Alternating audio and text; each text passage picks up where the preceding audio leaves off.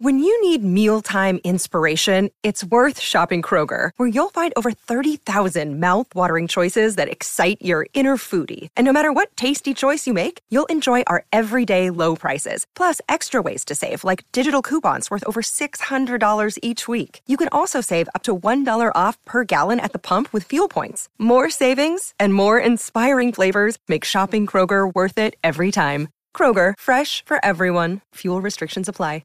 Hey everyone, welcome to Real Vision Crypto. Enjoy today's show. All right, welcome back everybody. I'm really excited for this conversation today. I've got with me Greg Eisenberg, who is the founder of Late Checkout and a handful of other really exciting ventures. It seems like you're all over the place these days, especially in the Web3 community NFT world. So we've got a ton to unpack, but really appreciate your time today, Greg, and sitting down with me. This is fun because you're one of those people I look up to on the internet, and now we're having this conversation, and everyone who's listening is going to witness our kind of first interaction. Yeah, just a meeting of the minds, and I can say it's very much a two-way street. You're absolutely one of my favorite follows. Before we kind of get into the meat of this discussion, I think it'd be really helpful for the few out there who may not be familiar with you. Just give a quick background on yourself, and maybe a little bit about your journey into Web3 and how you got here. Totally. So my journey to Web3 came through being a nerd, frankly. So I'm one of those people that gets really obsessed with, for a thing. So for example, like I just bought a Volvo. The first thing I did is join the Volvo subreddit. I'm looking at the nuances between different models. I'm contributing to that subreddit. That's what really attracted me to the internet as an early teenager. And what I started doing was building forums, websites, social networks around particular niches, and realized that, through technology, you can bring people together and unlock potential.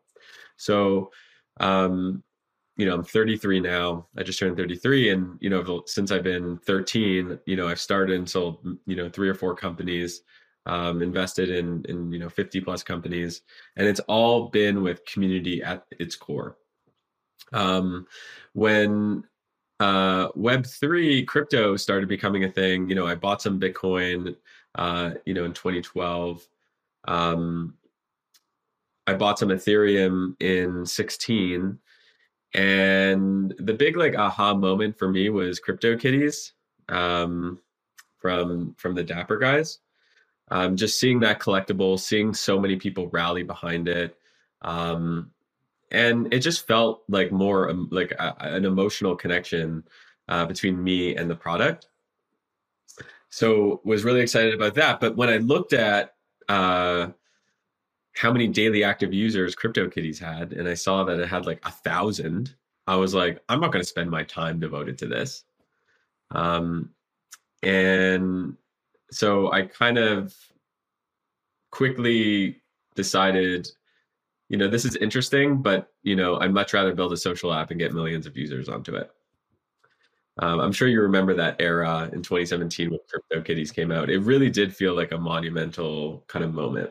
Yeah, and it was one of those things where the community that rallied around it, to your point, albeit relatively small, at least for its time, was almost more interesting than what a CryptoKitty was in essence, right? Or what the actual, let's say, digital representation of CryptoKitty was. It was really just the frantic frenzy around what CryptoKitties kind of brought to the crypto ecosystem. Yeah, I sometimes think to myself, was CryptoKitties the MySpace moment for Web3?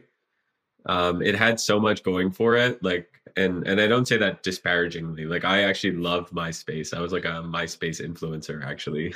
I'm embarrassed to say that actually publicly. I've never said that. I think, there were so many mechanics that it helped pioneer.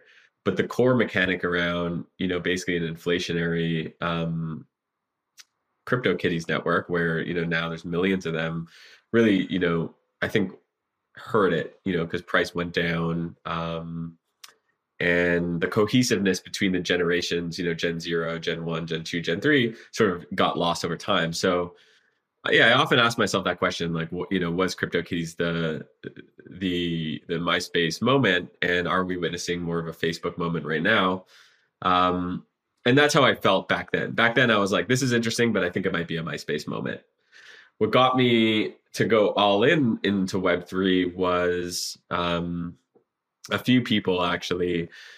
Brian Flynn from Rabbit Hole, which is a learning to earn sort of quest-based educational platform.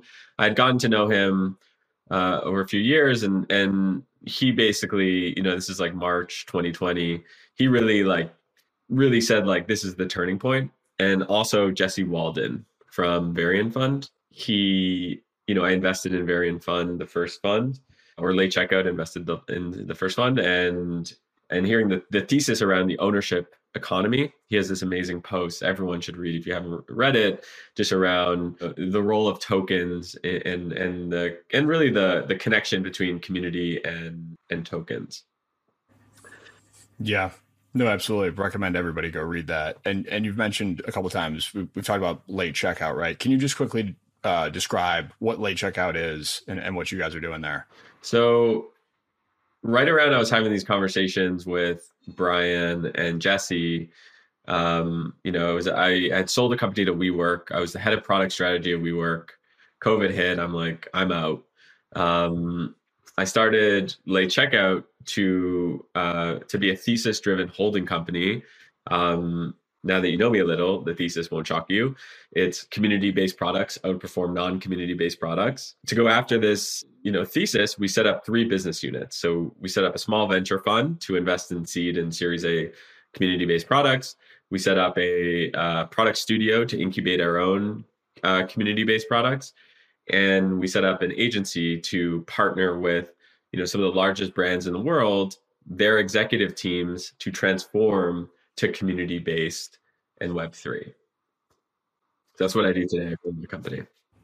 Yeah, no, that's fascinating. And so digging in a bit more to that thesis, what is it about community that makes building that is such an advantage when it comes to building products, right? You compare, I think you've been quoted saying non-community based products, or I should say community based products have outperformed non-community based products. What is it about community that is such a strong advantage when it comes to whether it's a startup or even, a larger company thinking about, new products that they're launching? I'm a product person, so I'll define it in product terms. Community is another word for retention and engagement. Retention, because you're going to come back to this product if you feel it's your home. We always go home at the end of the night. No matter how much fun you're having, you're going home and you're sleeping in your bed. And engagement, because, a great community-based product has rituals, and designing those rituals to use the product are a core part of what a community-based product is. And the thing I'll add to that is, a lot of people are throwing around this word community-led product, community-based product. And I want to take a second to define what it actually is. So a community-based product to us is either the community is the product or the community enhances the product. So to give an example of community is the product, if you think about Clubhouse. Clubhouse was really popular. A lot of people started using it. There was a community of people were using it. When a lot of those people left, the value of that network decreased. Community enhances the product. This is typically Web3 products. So for example, the product of Bored Apes isn't the community itself, but the community enhances it. The product itself is an ape, is an NFT, is an image with some utility. The community is what enhances that particular audience. In that case, some people could say is it really, does Jimmy Fallon really add to the community? Maybe not, or does Post Malone really add to it? I don't know, but the overall perception, at least, is that the community enhances it. So that's what it is. Hey there, revolutionaries. Thanks for tuning in. For more content like this, head over to realvision.com/crypto and get unfiltered access to the most brilliant minds in finance and crypto. Join our community of lifelong learners for exclusive access, unparalleled education, and unbiased insights.